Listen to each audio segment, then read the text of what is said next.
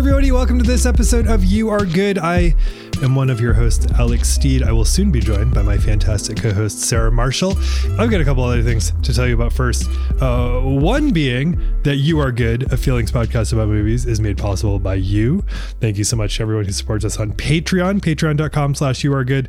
Our most recent Patreon episode is about Center Stage. Our newest Patreon episode will be coming out shortly. It's about grief. I lost my stepfather recently. I look forward to sharing that with you on Patreon at patreon.com/youaregood. You get bonus episodes and you help us make the show. If you're like, wow, this is a great show where it's free and I get to listen, and you have a couple bucks that you can throw behind it, we very much appreciate it. If you're not able to do that, totally understood. We're just glad you're here. You Are Good is also made possible with support by Knack Factory, Knack Factory, which is a commercial and creative video content production company with offices in Portland, Maine and Nashville, Tennessee, though they do work throughout these here United States. If you need that sort of work done, get in touch with the fine folks at Knack Factory. Don't forget that we make playlists for each of these episodes. The playlists are inspired by the movies. They're inspired by the conversations. And I don't know, I think people like them. So you can find that linked in the show notes. A couple quick things about this episode. One, I screwed up my recording for the first 20 minutes of this conversation, so you won't hear me for a couple of minutes. We do a modified intro. I'll pop up somewhere in the conversation when I finally figured out that my recorder wasn't recording. It'll be fine. It works out in the end. It comes out in the wash, as they say. But because we might miss the introduction of Diane Anderson, I just want to say, author of In Transit, an Exploration of Non-Binary Identity, out July 2022. Non-binary queer, they, them, cat parent. Love Diana. Had the best friggin' time talking about this heavy movie and this heavy subject matter. And just to put this into context, you should know that Green Room is a 2015 American horror thriller film written and directed by Jeremy Saulnier. Saulnier or Saulnier? I'm sorry, Jeremy, if I'm pronouncing it wrong, so I'll just pronounce it both ways. It stars Anton Yelchin, Joe Cole, Imogen Poots, and Patrick Stewart. The film focuses on a punk band who find themselves attacked by neo-Nazi skinheads after witnessing a murder at a remote club in the Pacific Northwest. I love this movie so much. I already loved this movie. And it's about people who are trying to do the right thing who find themselves trapped in a building with Nazis. And that just feels increasingly more resonant by the day. You know, that's not new for a lot of people. This has been the experience every day that they are in this country. And that it feels increasingly the case for more and more people are feeling it. And that's what we dive into here while talking about one hell of a horror movie. So big cathartic chat about Green Room. That's all the intro you need from me. I appreciate you. You are good, my friend. I'm really glad that you're here. We can't believe we get to do this. And we get to do it because of you. So thanks for that.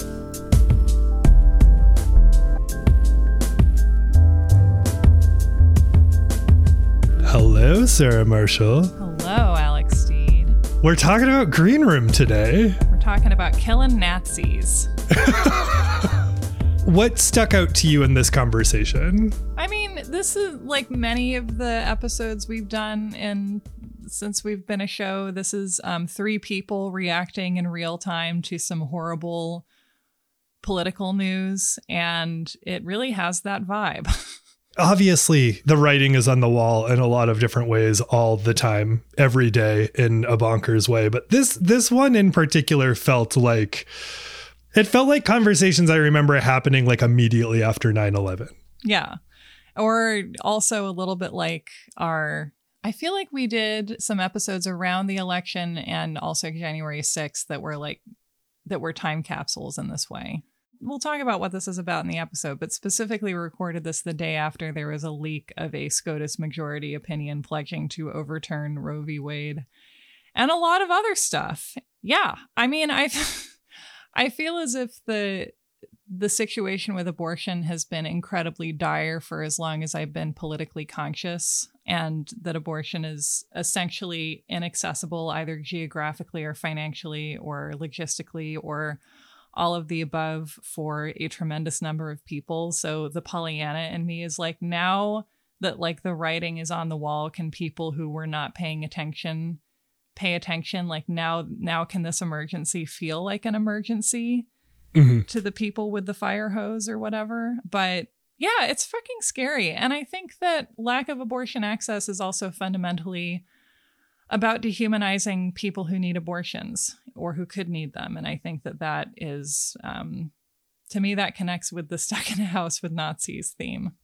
Yes, this is a movie about our moment in ways small and large. And we are joined in this episode by Diane Anderson, who has a book coming out. I feel like it was great company for this particular conversation. And so we're going to pick up, because I screwed up my audio a little bit, we're going to pick up in the middle of you giving the description of what this movie is and what it's like. And you'll hear Diana, you'll eventually hear from me. And we're going to talk about movies about killing Nazis. This is a horror movie. This is one of the most effective and brutal horror movies I've ever seen. And one of the greatest pieces of feedback we ever get is like, people who don't normally touch horror movies feel comfortable hearing you talk about horror movies. So you'll very much get that from this episode. Yeah. And it's the thing I'm always asking for, which is a horror movie that says, what if you had some people and then the people were the horror, and you didn't need anyone to be a demon or for there to be any kind of extra human intervention. It's just them people and the physical realities of trying to get past them. Well, let's get into you talking about what Green Room is about, and then we'll talk about what it's about. Let's do it.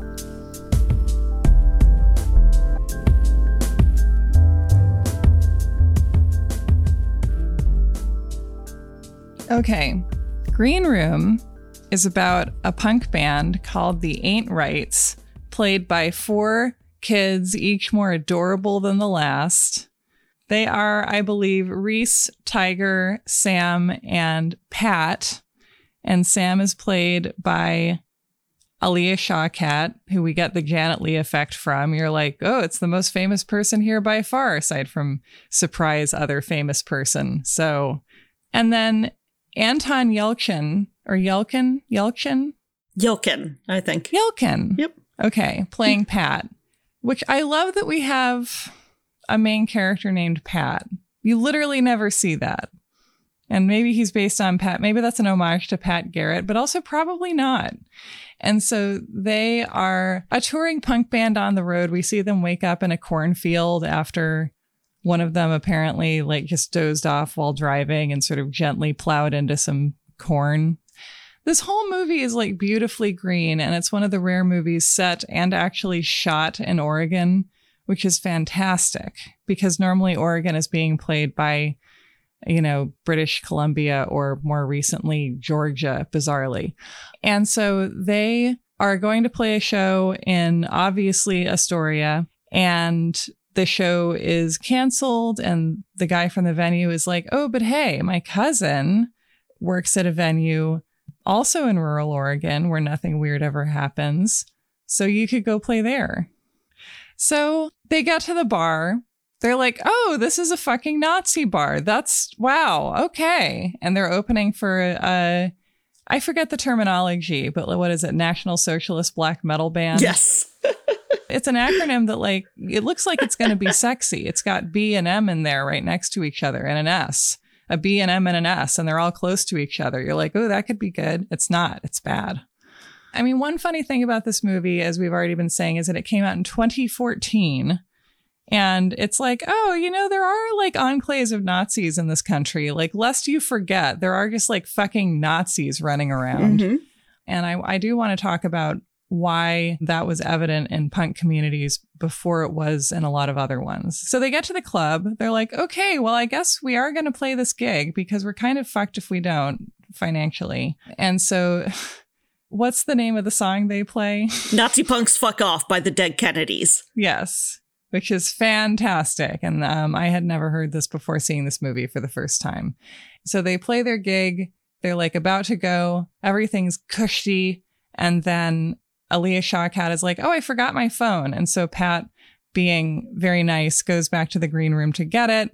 And what should he see but one of the two girls who were looking like they were in some kind of a frictiony situation and were being kind of like led away from the crowd during the show that he noticed earlier. What should he see but one of them dead with a knife in her head, which that's probably not self-inflicted. It probably wasn't a suicide. And so he runs out and tries to call the police, and the Nazis take them hostage. And essentially the rest of the movie is permutations of them trying to escape being held hostage by Nazis who are going to kill them. So first they're in a standoff, and then we have probably the scene people talk about when they talk about that scene in the movie where they are in a standoff with the Nazi leader, Patrick Stewart, a guy named Darcy. Ugh. Is that a complicated feeling, Diana? It is, because he leans into the villain role so well. Yeah. It's like when I first saw American Psycho and then I tried to watch Newsies right after and it just felt wrong. Yeah. Oh, boy.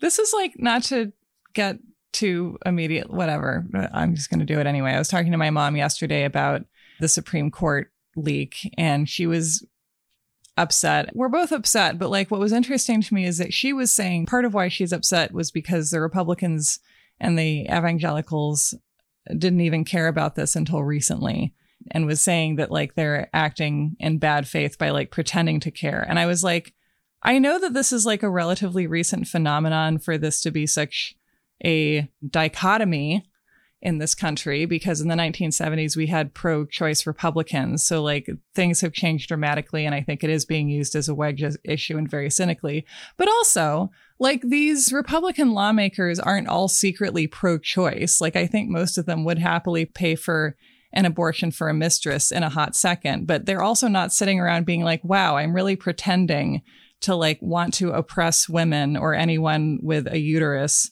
by drafting legislation that is counter to all known science and everything we know about society works and what's good for babies and what's good for citizens. Like, they're not actually secretly having better ideas and pretending to be this stupid and evil. Like, they are, but they would be focused on something else if it wasn't so advantageous. Like, I agree with that. So I feel like it's like similar with Patrick Stewart. Like, it's not like he's like pretending to be a Nazi because it gets him ahead. He's like, sure, I'm a fucking Nazi, but like these kids like really love the Nazi aspect of it. So we're going to play that up so we can make heroin. Yeah.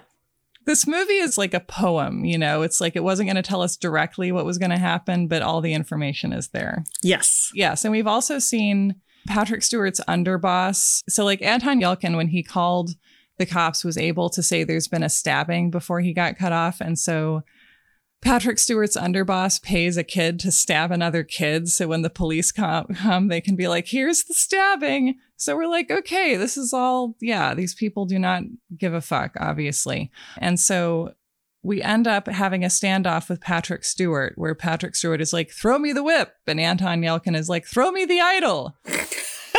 So he's like, I'll give you the gun if we can keep the bullets, which like doesn't seem like an amazing plan. One of the things I love about Anton/Pat is that like he's just a regular person who's like thrown into a commando situation.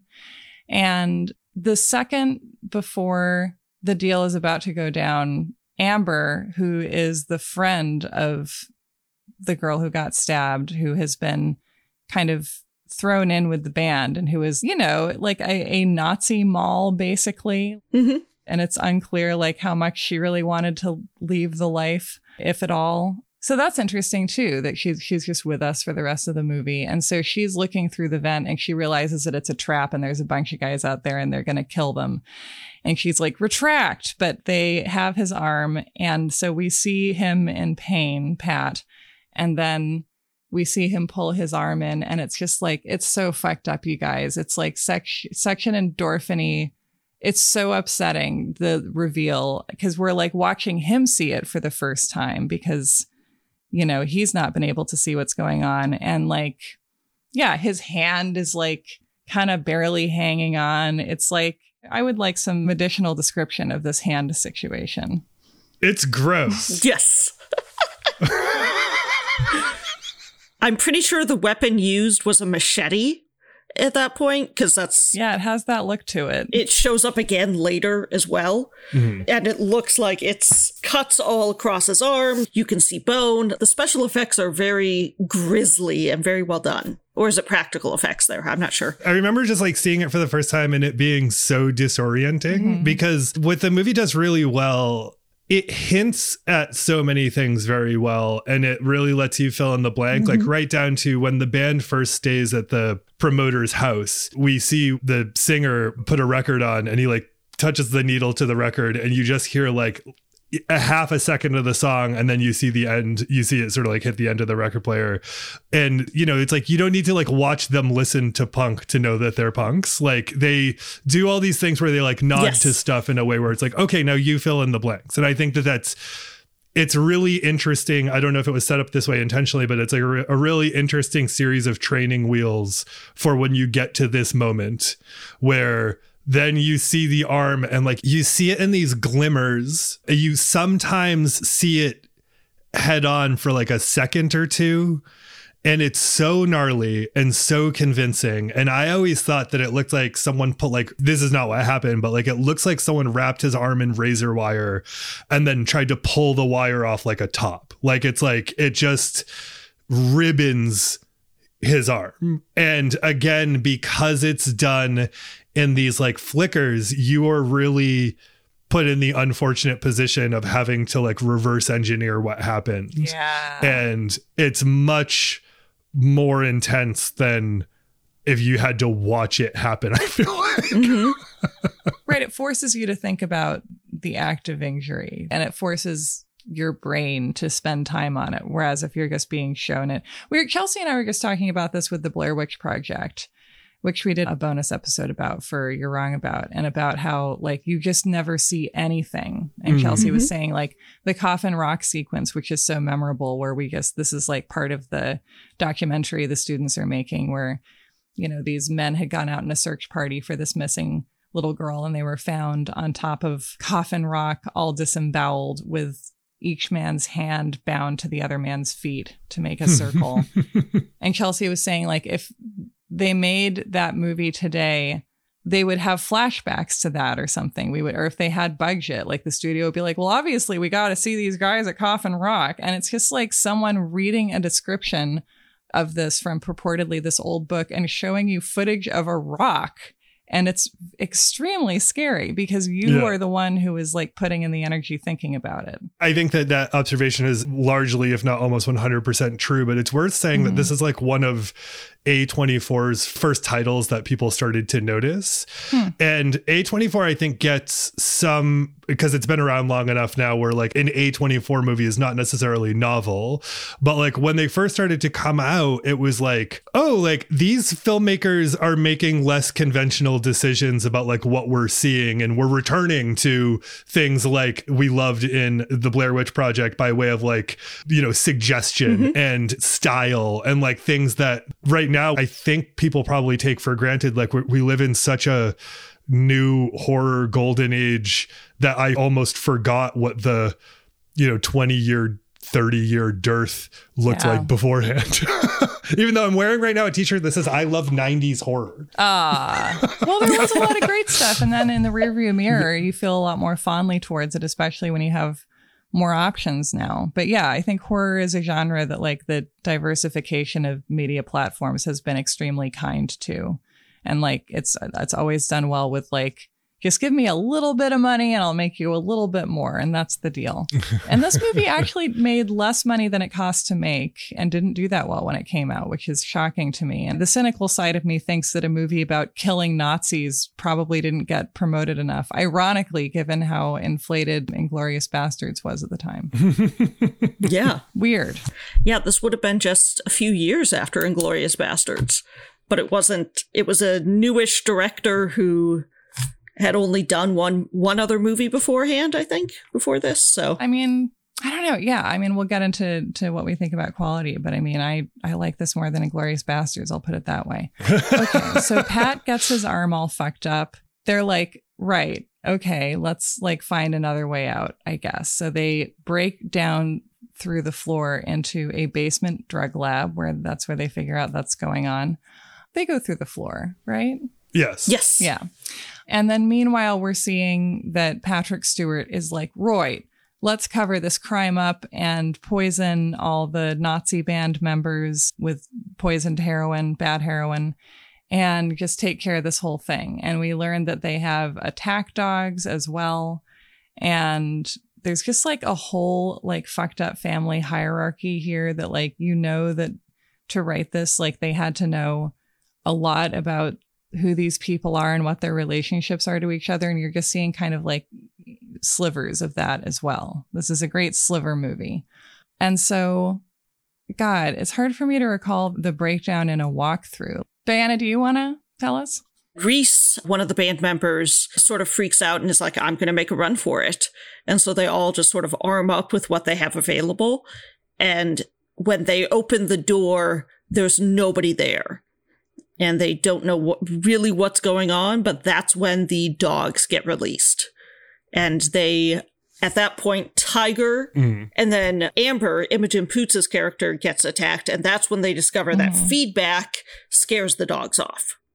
So they put the microphone on the speaker to give feedback, scare the dogs off, and then regroup back in the green room and try another assault. And it goes from there where they try several times with like one of them dying each time until it's down to just Pat and Amber. Yeah. In a dream team scenario. Yes. Yes. A like very dominant Nazi girlfriend type. And Pat. But that's also when we get the reveal that the entire reason that the first girl got killed, the prompting murder, was because she was going to try to escape the cult with her boyfriend. And I use the word cult there very deliberately because this is very cult-like in how they behave and how they treat each other and stuff, and the way that they have to escape basically under cover of darkness. Yeah. Like if you know that they have secrets just by being in proximity, that we see these people will devote a lot of energy to making sure don't get out. Anytime you're in a forest compound, with a charismatic leader, there's some correlation. Yes. So yeah. And then we have our final standoff, and Pat tells a story about the time the band did paintball. I love it. And they had to play against these like weekend warrior, like paintball guys who took it incredibly seriously. And how their friend just went essentially Red Ross, if you know that phenomenon from Friends. Yeah, he's like, we got to do this like paintball. Like, we're not going to win by like having skills or being the strongest or anything. We're going to win by like going completely apeshit on these guys. Me with my falling off hand. I also like that Pat is someone who appears to have like negative knowledge of how to handle guns before this, which is the situation I and a lot of people would be in. Like, it's like very cute for me to identify with people who are like, shh, but like, no. Yeah. I'm not Ripley. I'm Pat. Which is even like commented upon by Imogen Poots' character at some point, where they talk about like the finite amount of bullets that he has. Yes. And she's like, well, I've seen you try to pump a shotgun. Yes. Also, he's got one working hand. So yeah. Like, God. And it's just straight fire agony in the other arm, I imagine. Which, by the way, we haven't covered, is sealed by duct tape. Yes. Like they duct tape his arm back together because is Tiger the singer? Yes. Tiger seems like the dimmest bulb of the group, notices some duct tape and is like, that'll help my good friend Pat. And he brings it upstairs and tapes his arm together. It's a really sweet friendship moment. Yes. I mean, it's like probably the most you can do with the available stuff. And yeah, and I should say that one of my favorite subgenres of horror is, or really like in anything, but it comes up most in horrors and in Westerns, is where someone is like grievously injured and has to like keep soldiering on and like wrap their arm up in duct tape or something and just keep killing Nazis. And it's just the best. I don't know why I like it so much. There's like a whole bunch of stuff to unpack there, but we like what we like. Horror is therapeutic. And yes, love the duct tape, love it all. And so, yeah, they have their final standoff and basically trick these dim bulb Nazis. And I'm going to mangle this. So, Diana, again, I'm throwing it to you. They decide that with 3 of the band members killed by the dogs and stuff, that's enough to like set the fake crime scene that, oh, they had stumbled onto a spot where they weren't supposed to be and got attacked by these dogs. Blame the dogs. It's not as an explanation for the police. And so they send in 2 of the lower level Nazis to just take care of who's left. And these Nazis get surprised by Pat, who has like camouflage makeup all over his face. He's just drawn on it with a permanent marker and shaved his head. And he is just being totally bonkers. He is running around with a machete and stuff. And they walk in and they're like, what the fuck? They say like, who is this? And he goes, Odin himself. And then jumps down into the drug lab, which lures the other Nazis in. And they are able to then defeat those 2 Nazis by basically confusing them and getting them to use up their bullets until the point where they can kill them. Yeah. And in another world, this scene would be set into In-A-Gadda-Da-Vida. It just has that vibe to it. Yeah, totally. Exactly. Yes. It is that scene from Manhunter. Yes. And it's also Martin Sheen coming out of the water in Apocalypse Now. I've never seen Apocalypse Now. We need to watch that sometime. Oh, wow. I can't wait till we watch it together. We'll have to be physically in the same place, Sarah. I'm really sorry, but we will plan that. Yeah. That'll be a whole thing. Yeah. But it's like down to his makeup. When he emerges, like it is Martin Sheen in Apocalypse Now. It's really great, but it's so funny because it's millennial Apocalypse Now, which is you're stuck in a Nazi house. Yes. And you're a skinny boy. You're not Martin Sheen. You're a skinny white boy. And Marlon Brando is Patrick Stewart as a Nazi.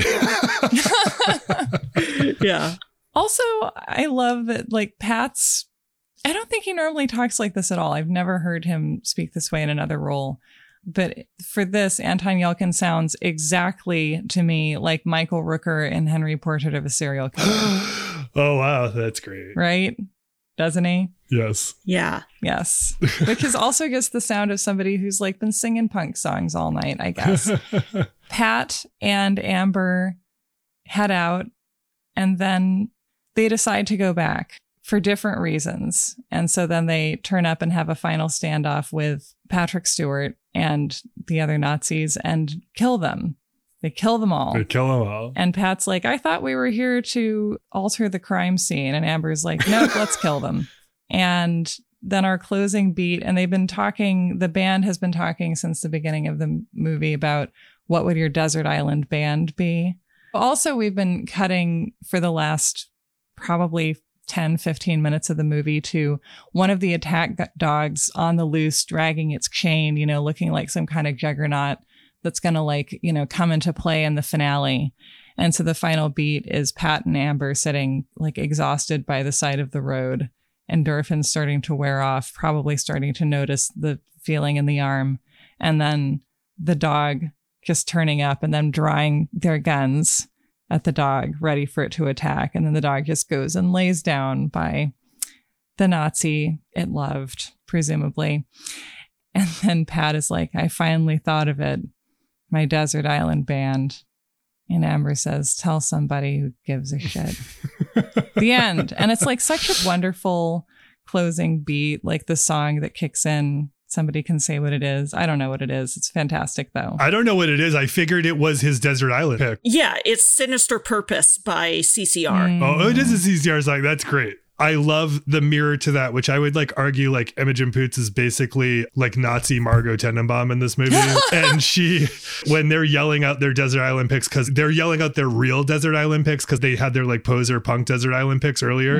And they're yelling them because shit's about to go down. And an absolute be still my heart moment is when Imogen Poots is like Madonna and Slayer. I was like, same. All right. Why are we talking about this movie? What hit you this go round?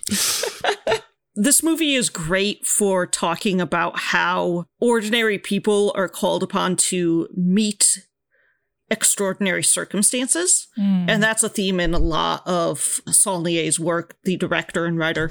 But it's also not everybody will be able to meet those circumstances. Like, most of us will die in a zombie apocalypse, like, sort of thing, or in this kind of situation.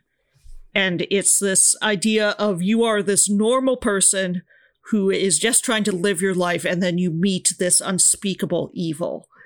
And I think that's part of what horror movies do in a lot of ways, is they put these normal humans into these extraordinary circumstances. And part of the fear for the audience is imagining, oh crap, what would I do? Like, I would die instantly, sort of thing is in those circumstances. So it's not like the action movie version would be like The Rock, and or the Liam Neeson, who has the very special set of skills and is able to kill all the Nazis by himself.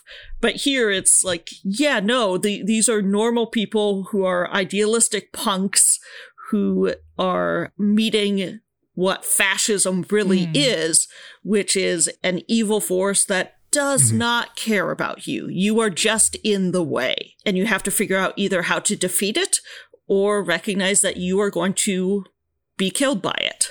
And that's something that's a big part of this moment with rising fascism around the world and stuff. Like, how do we meet this moment? Fascism doesn't play by any of our rules. Right. No one in the middle of this situation was like, if we just vote in November, we're going to get out okay. Oh it's like, no, you have to put a bullet metaphorically in Patrick Stewart's head. Yeah. And there's a moment where Pat like makes his first kill where he gets a machete and slams it into this guy's neck and is like, holy crap, I just killed a person, but they were going to kill me. And it's this very much, he's not quite comfortable with it, but he realizes that's the way it has to be in order to get through. And that to me is really interesting. I think it's really interesting to me to see like ordinary people be confronted with what really matters in those moments. I saw that in such a big way in Amber's first kill, where they're in this standoff in the room. There's the bad guys outside. What's the tough guy band member's name? Reese. He's choking out this like bodyguard who's there, or this guy who's sort of negotiating the situation, not really negotiating the situation, but he had them hostage in the room. He comes back awake and then he has to like re-choke him out because this guy's like a wrestler. It's a beautiful scene because it's like he's basically doing maintenance to make sure that they don't get hurt right now. And you can see her very slowly come to the realization that he has to be killed. Yeah.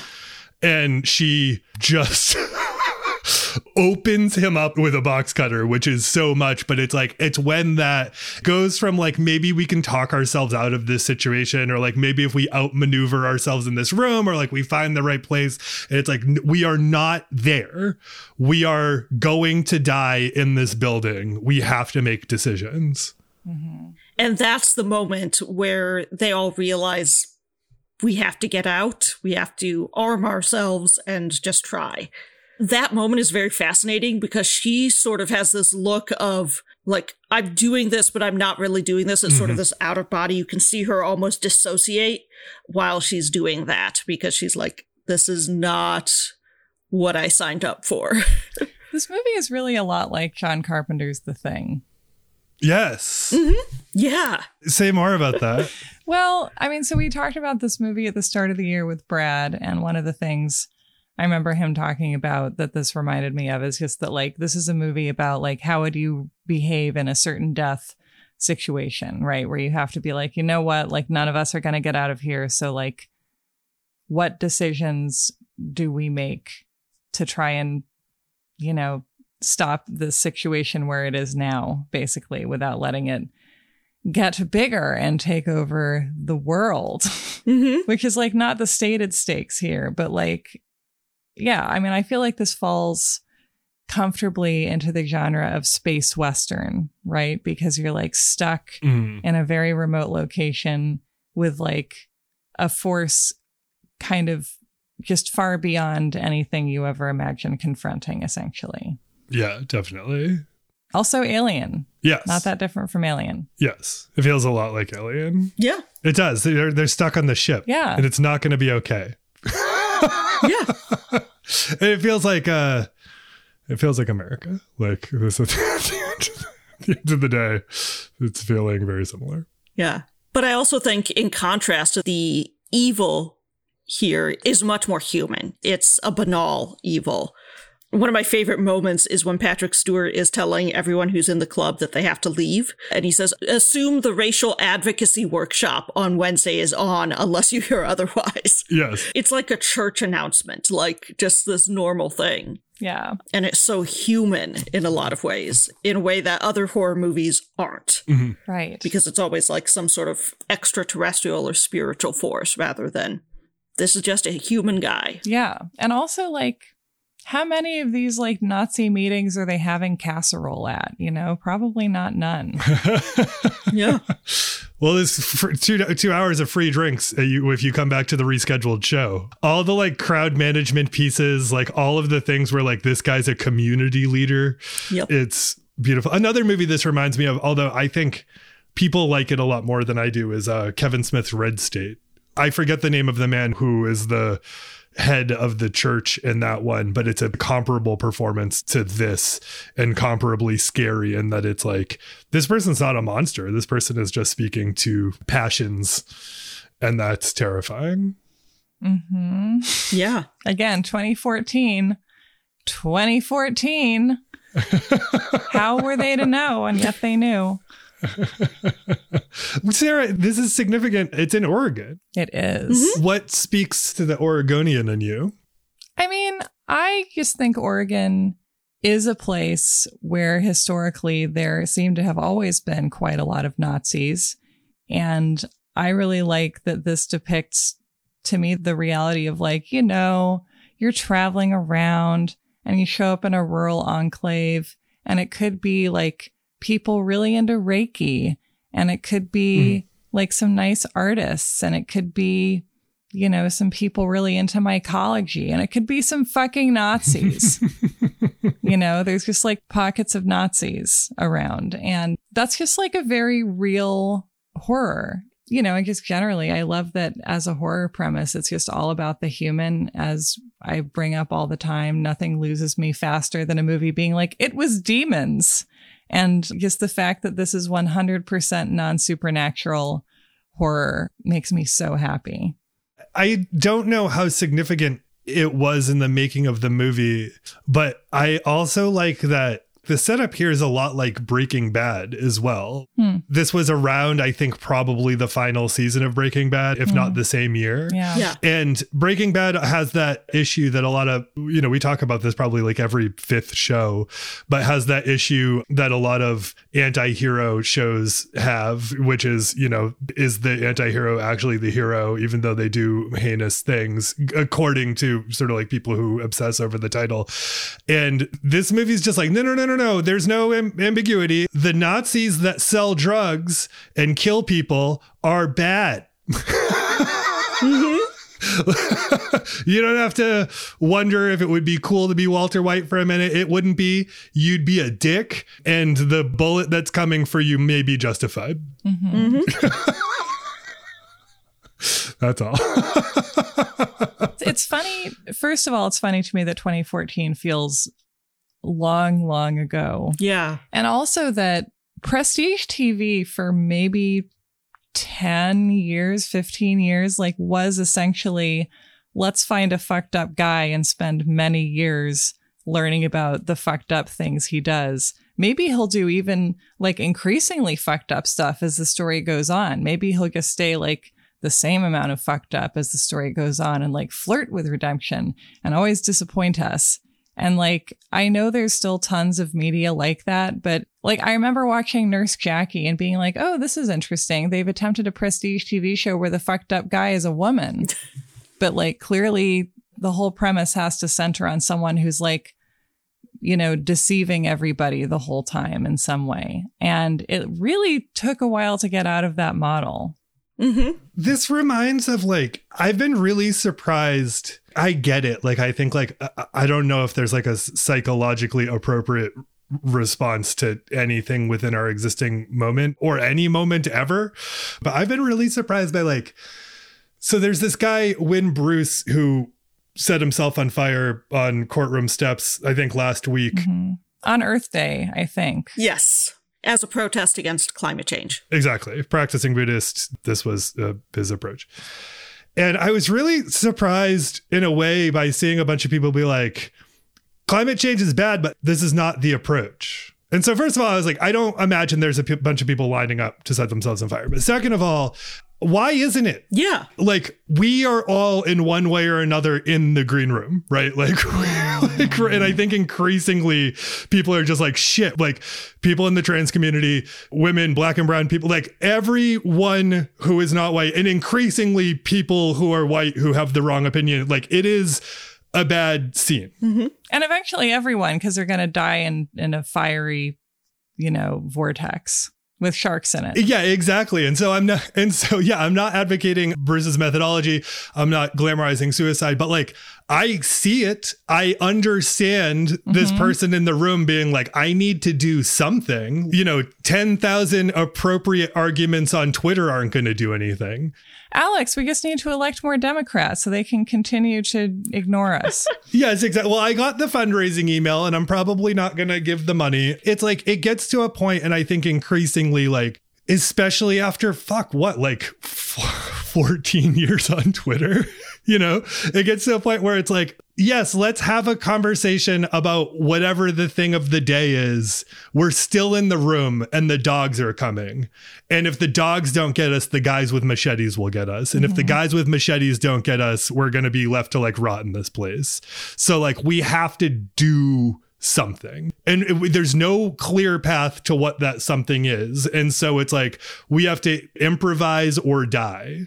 And that's what I really enjoy and appreciate about this movie, is like, there aren't like heroes. There isn't like a lesson about like, if you're this particular way, you'll get through no, it's like, you have to just do something. You'll probably die along the way, but at least you won't die rotting in the room. Yeah. The like super nihilistic view that this movie takes is that fascism has the only goal is to survive and to maintain its authority. And it will mow down whoever happens to be around that gets in the way. And that for me, like, as a trans non-binary person, that hits hard, because there are so many people who just do not care about what happens to my community because it's not them. And it's this recognition that, like, no, it will come for everybody in the end. All of us are at risk. One thing that's been on my mind with this draft opinion leak, and it was really fascinating to have that happen on Monday and then rewatch Green Room on Tuesday, is that, like, Alito's opinion is really scorched earth. This is not just a targeted, we're overturning Roe v. Wade. This is everything. Obergefell, Loving v. Virginia, Griswold, even Lawrence v. Texas about sodomy laws, like, all of that is going. And it's this recognition that this is a giant thing that people will not survive. And it's very, very hard. I'm sorry, are we going to give states the ability to outlaw interracial marriage? Probably. Yeah, that's one of the things that could be overturned with this precedent. Because Alito's opinion talks about how you have no right to privacy. There's no right to privacy in the Constitution. Oh my God. Which is what so many of these other opinions are built on. Because I get all my news from shit posting, I didn't realize that we were also attempting to bulldoze, like, a century's worth of legislation? Yeah. Great. Cool. That's fantastic. I am straight up not having a good time, bro. That's what fascism does. It just steamrolls. God, I mean, I know I'm not the biggest fan of the Supreme Court, but they do have some greatest hits that you can still sing along to. They're saying now that they weren't great. Yeah. I have to go. And I mean, into points that I have seen made, it's like, that's about stuff that's coming, but the stuff that's happening now is already enough. Like, we're like, with regard to existing and proposed legislation, particularly with how it will both affect like trans kids and trans communities, it's like, the reality is on the ground. It is happening right now. It will intensify. As it intensifies, the net will go out to who it applies to. But right now, the standard and precedent is being enacted on the ground every day. And yes, watching this, I mean, I remember I remember watching this in the theater, and just to your point earlier, Sarah, I was like, themes, man. Like, I get, like, there are themes. Like, this is talking about how, like, America really is. And, like, now I'm just like, fuck. It's not themes. It's text. It's just text. Yeah. The parallels to how power works and how fascism is implemented in this system, which is there is someone who is profiting on the mechanism that is cloaked by this ideology, and believing in the ideology helps make the system run smoothly, but it also helps create essentially like a workforce of implementers of that system. The way that it works, I mean, it looks exactly like Congress. Like, it looks exactly like sort of the lobbying power behind the people that make decisions on the part of Congress. And at the end of the day, it is, sure, it's about the ideology, but at the end of the day, the ideology is about greasing the market desire of this thing, which is like to prevail, to hold power, and to make a shitload of money for the people who are in power. Like, that's what this whole model is illustrating so beautifully, because we see, you know, they're going to talk about brotherhood. They're going to talk about that. What is the workshop that you mentioned earlier? The racial advocacy. Right. They're going to have that. But all that is, there is some reality to it in that, like, we believe that these are things that these, especially people on the bottom level, believe, which is another sort of beautiful thing that's being illustrated. But it really, at the end of the day, is meant to make it possible for this man to run this business. Right. And I feel like one of the things I love about gangster movies, you know, whenever they devolve into like, we're not so different, you and I've got my organized crime. You've got your organized politics, you know, and the idea of like, what is legitimate power? And I think that gangster movies, that Americans are so obsessed with them, partly because we love recognizing on some level the fact that power protects itself and that there is no legitimate power, and that the systems that we're living inside of are, you know, wildly corrupt. They're about protecting yourself. They're about ascending as much as you can. And essentially, you know, I don't think that white supremacy is a cover for profiteering. They just kind of go hand in hand, don't they? Yes. They're natural best friends. Yes, absolutely. I don't mean to keep hammering this about like the action versus rhetoric thing, but like I feel it now more than ever, is that it's like, you know, these people just simply are not going to tweet their way out of this. Like, the most clever tweet isn't going to get them out of this place. Awareness. Everyone knows these guys are Nazis. You don't need to keep letting people know that they're Nazis. It's like, you need to fucking do a thing every day beyond voting one day every 4 years. You need to give money. You might need to punch somebody. You might, you need to do shit. You need to show up and put your body, like, there's all these things that need to happen, because, like, again, like, being clever on the internet isn't going to get these fuckers out of this house. Like, nothing's going to get these fuckers out of the house. God damn it. That's all I know how to do. What are you saying to me? Don't worry, I'm speaking to you, listener, right now. I'm speaking to you as well. And also me. But could they shitpost their way out, though? I bet they could. Have you thought about shitposts? Well, I think that's actually like lampshaded in the movie itself, with them playing Nazi punks fuck off at the beginning, and then like, oh crap, we actually have to fight Nazis. Like, there's one thing, and then there's, holy crap, we have to actually do the thing. Do you remember how in 2016 this was like a robust debate, like, is it okay to punch a Nazi? And now I feel like we all know that, like, yeah, and you're probably gonna have to as well.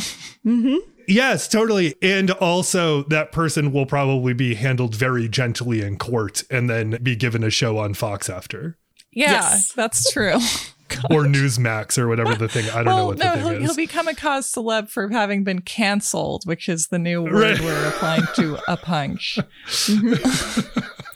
Yeah, this is actually, if I can go into like a local Minneapolis thing, this is a thing that's come up here. We recently had an incident where the Twin Cities area has a very high Jewish population. We have one of the top 10 most attended synagogues in the country.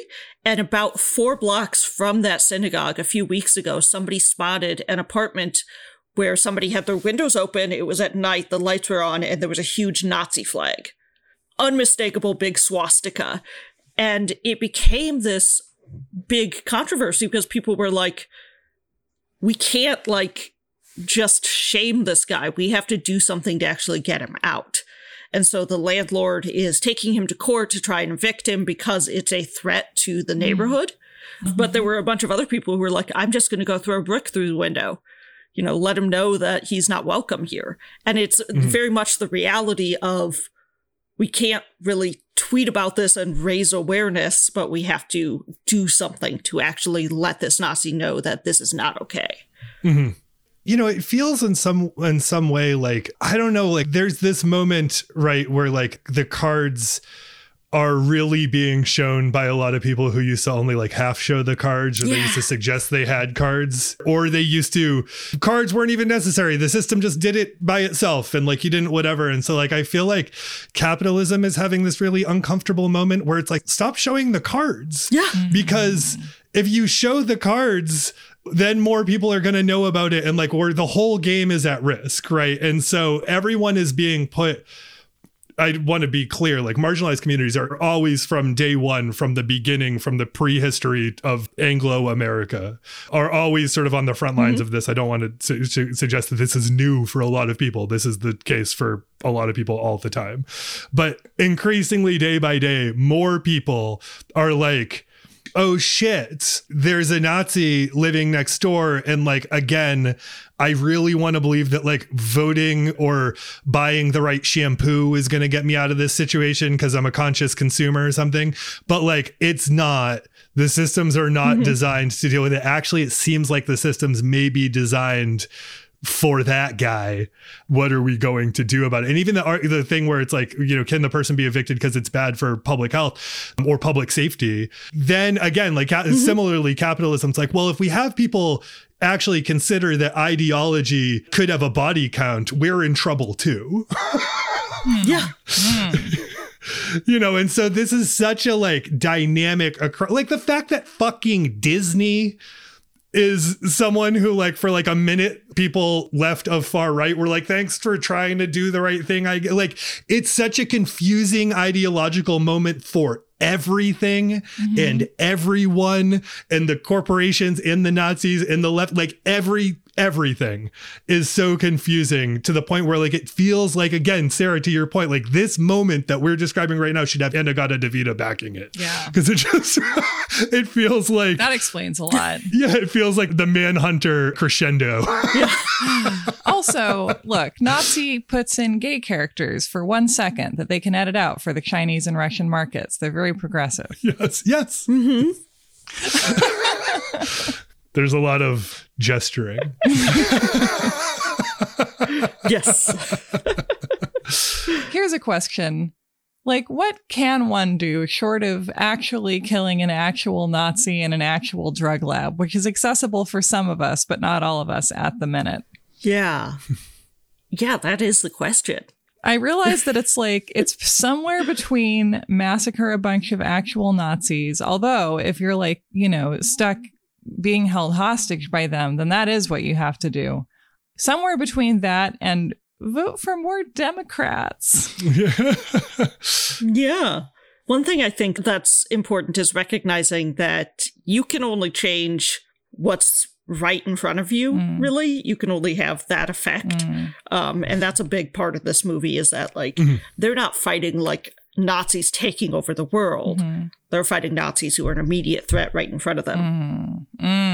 Part of that is just surviving. Even that is a form of resistance, I guess, which is, I don't like that term, especially with how it's been changed over the past few years. Well, it's been co-opted by Star Wars, which is owned by Disney. So and pussy hats. Yes. Yeah. But like, we don't know what happens to Pat and Amber after the movie. And we don't really need to know, because like the entire moment that the movie builds to is when in the daylight, Pat is standing there in front of Darcy, Patrick Stewart's character, and says, "It's funny. You were so scary at night." And like, it's this recognition that like, against all of this, I survived and you're going to run away now. Right. And you're a little old man. Yeah. So I went to, it wasn't a protest, maybe a demonstration, something yesterday in Nashville.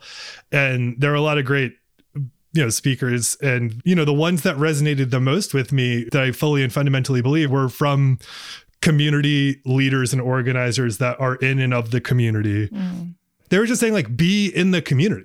Like, be a member of the community. And I think, like, that's not it. And they were saying it's like, give money to organizations, put your body on the line. Like yesterday, there was a situation with a counter protester and I'm a giant man. So I went over and like put myself in this, like, there are always ways that you can use the privilege, at least on a day-to-day basis. But I just think like one thing that's missing, and I can't believe I'm giving Robert Putnam a positive nod in our podcast in 2022, is like counteracting the bowling alone thing. I think is probably like really helpful at this moment, because there've been so many great developments from the internet and being like, we're all connected. Like us three here wouldn't have been here without the internet. This is great. Us talking about these issues wouldn't have been. There are so many great things about it, but the fact that we spend so much, and this the last 2 years hasn't helped, but the fact that we spend so much time being like thought to the internet and not necessarily like, who is my neighbor? How do I convince people that like humanity is an important thing? Who can I show up for with cash and any sort of like version of the privilege? Who needs to be punched maybe? These are the things that like just amplifying this a little bit isn't going to stop the fascism, but it's certainly like a first step that feels like is necessary.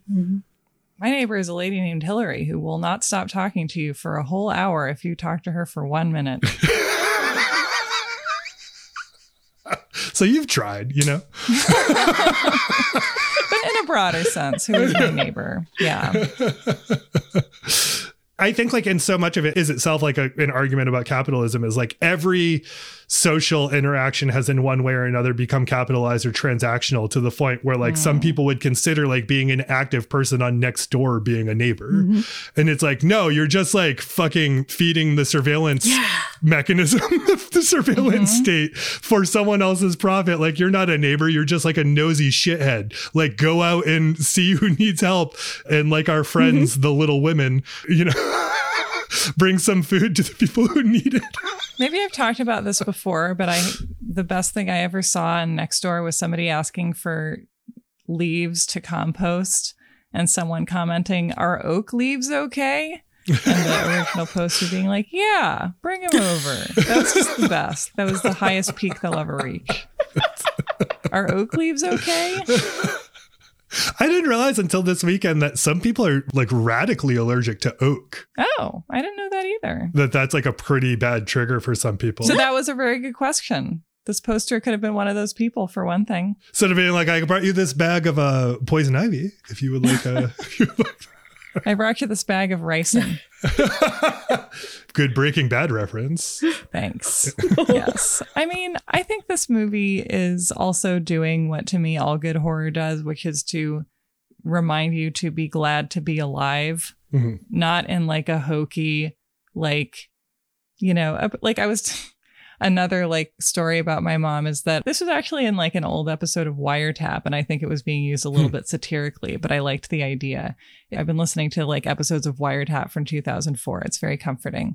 The idea is to keep a luck journal and write down like 2 or 3 lucky things that happened to you today, which I've been doing. And it turns out I mostly favor the thing I wanted in the store being right by the register when I gave up on finding it. Which has happened to me like 3 times. Or like the other day I was going to IKEA and I was like, oh my God, IKEA has soft serve. I'm going to have soft serve after I complete my shopping for storage containers. And then the soft serve area had closed. And I was like, man, I was like emotionally prepared to have ice cream. And now there's no ice cream. And then my other neighbor came over with ice cream. So, but I was talking to my mom about this concept, and she was like, yeah, like I can say I'm lucky to not be in Ukraine. And I was like, that seems more like shaming yourself than anything. And also like, it needs to be something that happened today. She's like, I'm not there today. I could be tomorrow. Right. Yeah. And like, I hate like be grateful to be alive stuff, the kind of boomer meme aspect of it. That's like, how dare you be depressed, because things could be worse. But I love the horror movie aspect of it, which is like watching someone get their arm fucking shredded or like be killed by an attack dog. And then like being just in a non-intellectual, to me, this is how this works, a very visceral way, just like, fuck, I'm alive. In a good way. And Diana, I loved what you said about surviving being an act of resistance, or whatever word we can use, that hasn't been murched to death in the last 10 years. And that it's important for people to remember that. I think I have a recurring feeling, and I think a lot of people do, of like, somehow my suffering is going to like improve the situation for like the climate or whatever, which is why I have an entire cabinet of like plastic packaging I've saved that I can do nothing with. I have no plan. It's just there taking up space in my life now.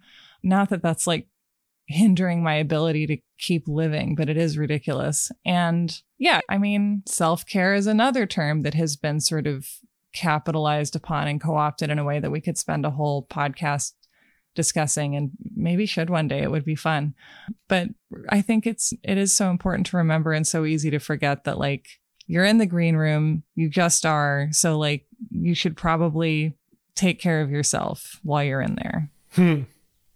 To the points that you made earlier, Diana, about you don't know what happened to them at the end, I think they go to jail. Like, I think or at the very least, it's a long, inexpensive court case. And I know that that's like not necessarily important to the movie, but I think that that's like what leaves a lot of us being like, what do we do? Because like, I don't want to go to jail, because like, it seems like that system's also bad.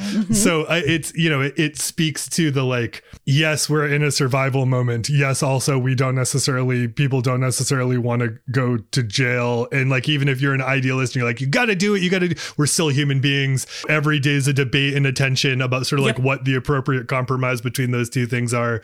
And yeah, I like that we don't see what happens to them, because like the point is their immediate term survival, but like the tension that we're all dealing with in one way or another is, it's like, well, I know that like just voting doesn't work.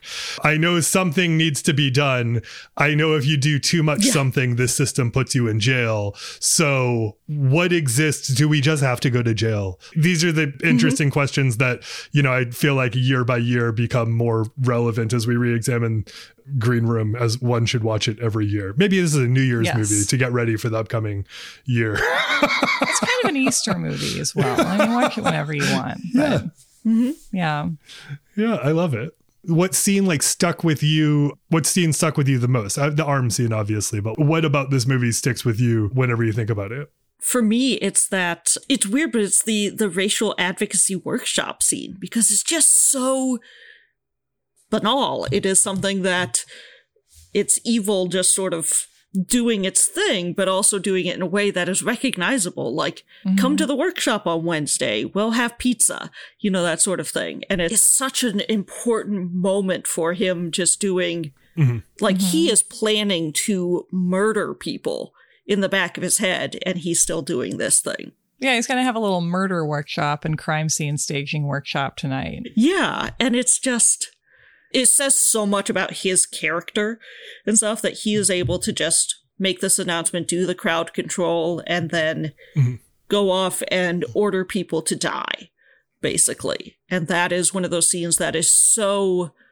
frightening for just how calm it is. It's the calm before the storm, basically. And I really like that moment for some reason. I like, too, that, he's doing what at least I was just advocating for on the part of doing the right thing, which is he's consciously building a community. He's building a weaponized community for his take in a way that the left used to be very, very good at.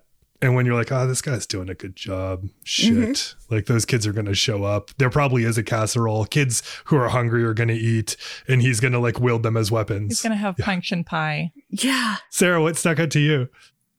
I mean, when I think of this movie, I think of the last shot with Pat and Amber, and also of the scene earlier with them similarly kind of exhausted on the couch in the green room, kind of starting to resolve to make another attempt to bust out of there, to not die in there.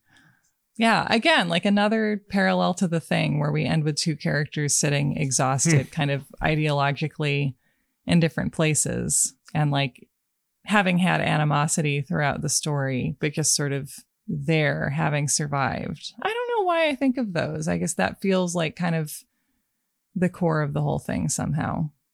I really like two things. One is when Pat first starts to tell the paintball story and he's in shock a little bit, so it's drawing on a bit, and I think people don't understand the point of the story.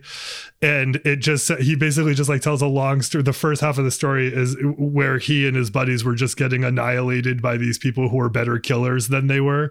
And she says, was that supposed to be a pep talk? And like, I feel like that's all of us all the time right now is like, is this a pep talk? And then the other is just like how many, I agree with the assessment that this is like a culty group at the very least, a cult maybe, but like for what that is, there's so many people who are trying to get out of it and there's nowhere for them to go. Well, that is the thing with cults. Yes. And that's like kind of beautifully illustrated. I feel like in a way much better than if you were to like, hey, here's a movie about a cult. Like usually it like plays to very like base elements or like shocking elements. And obviously this movie has a lot of shock. But what's so interesting is we see there are a lot of true believers, but there's a lot of people trying to figure out like how they get out, and that there's the tension around who they can tell, what the danger of telling it is. And everyone is at sort of like a different point of that.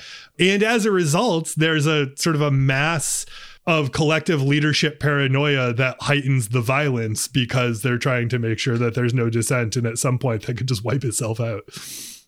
Yeah, and you can't run a cult based on the idea that everyone's going to be super jazzed to be there the entire time. Or any group, right? Like if you want retention, you have to be like, well, people might become disenchanted, but like they will have nowhere else to go and I will provide for them and I'll make it attractive to stay and horrifying to leave. So yeah, I don't have to worry about numbers. Yep.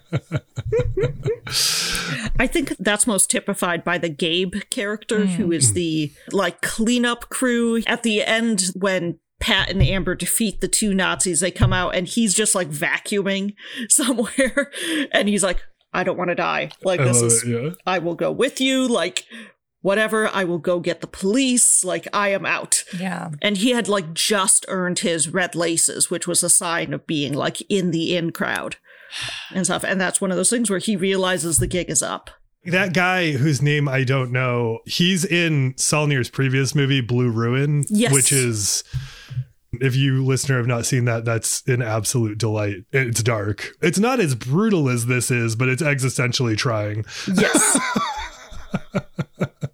Yeah, I like that, to the points that we made earlier where Sarah had been asking about like the relationship between punks and Nazis. Like I made zines as a kid and I had two examples of zines when I was a kid. One, Tak Toshima, who is the art director of Boston Dig, showed me one at a comic convention when I was 12. And I was like, this is the thing I want to do. And the other was I saw a Nazi zine at a restaurant I worked at when I was 14. I mean, this is the fucked up thing, is that I was like, just like casually dismissive of the fact that it was Nazi stuff because like you just knew as a punk that some of the punks were Nazis and like you stayed in different camps. And I was just like admiring the way it was bound.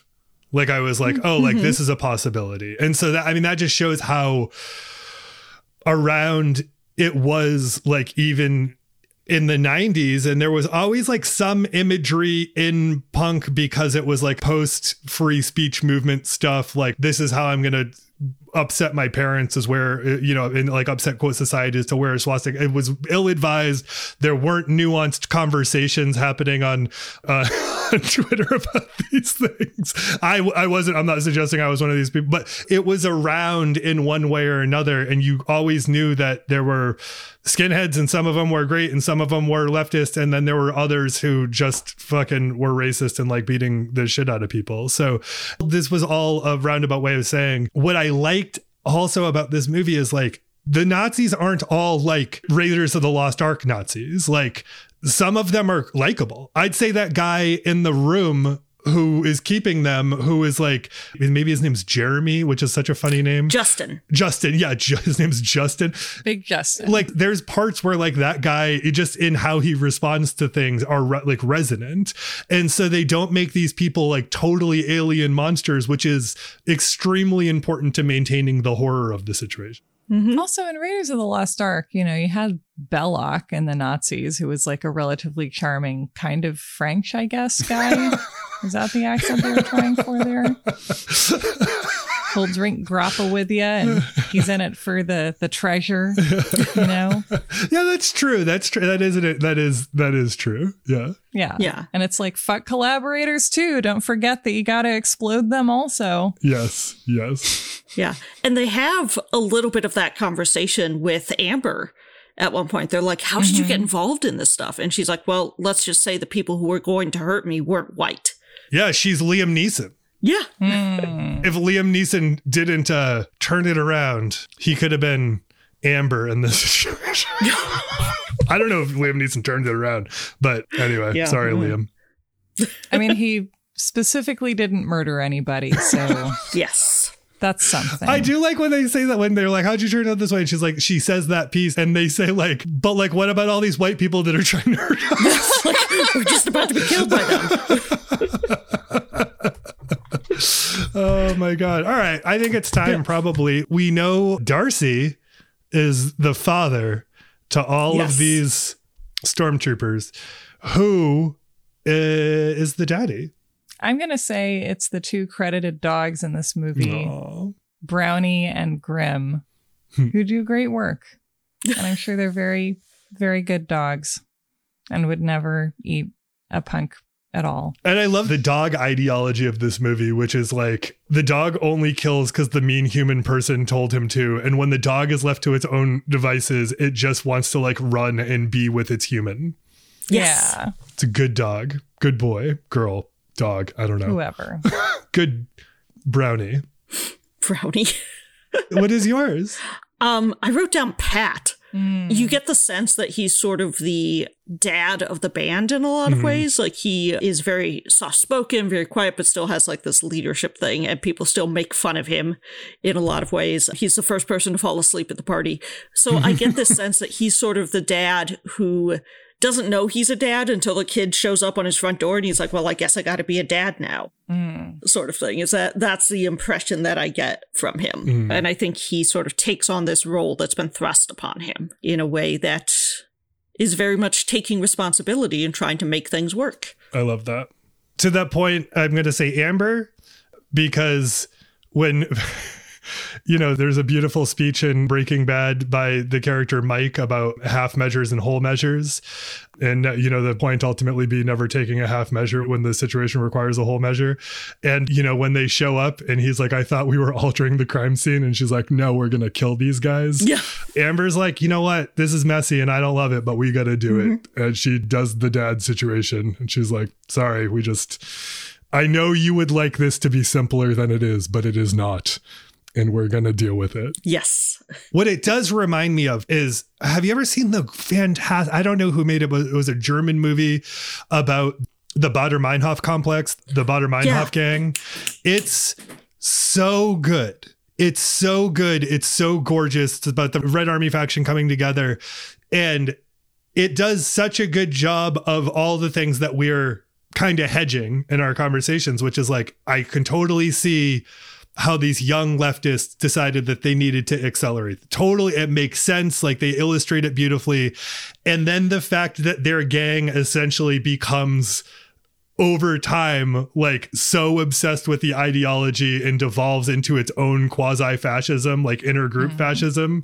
These are like all the things that kind of make us hedge and be like, you don't want to sort of go down the wrong. I mean, obviously the law also, you don't want to go down the wrong road, but like the things that make you be like, Tarantino's answer isn't it either, you know, because then you just create reverse nationalists that just become the nationalists. And that is itself a problem. Well, and also what springs to mind for me is that like the classic, like, white person excuse for shooting an unarmed person of color in the back is like, I was going to die. And it's like, I realize you may have even felt that to be true for some reason, but it wasn't. Right. Yeah. Right. Well, this is the conversation that it obviously was going to be, talking about Green Room at this moment. Yep. Or any moment. Yeah. Also, like, film more movies set in Oregon. Oregon is like, for a while, was America's Vancouver. And now that's seems to be over. So that's nice. But it's such a nice thing to have the setting and the place be the same thing. Like, that never happens. And you're not constantly scanning for, like, that tree looks weird. Where's that tree? Where's that tree? This was fantastic. Thank you so much. I think we found some answers to our national problems. Remind us of the book again and the date and all the stuff. Yes, the book is called In Transit, Being Non-Binary in a World of Dichotomies. It comes out July 12th, so during Non-Binary Visibility Week. Oh, wow. And you can pre-order it wherever good books are sold. I would encourage you to pre-order from Moon Palace Books here in Minneapolis. Every pre-order is going to be signed from there, so nice. I'm hoping to have to sign hundreds, so. That's great. Be careful what you wish for. Yes. Yes. We'll put the link in the thing.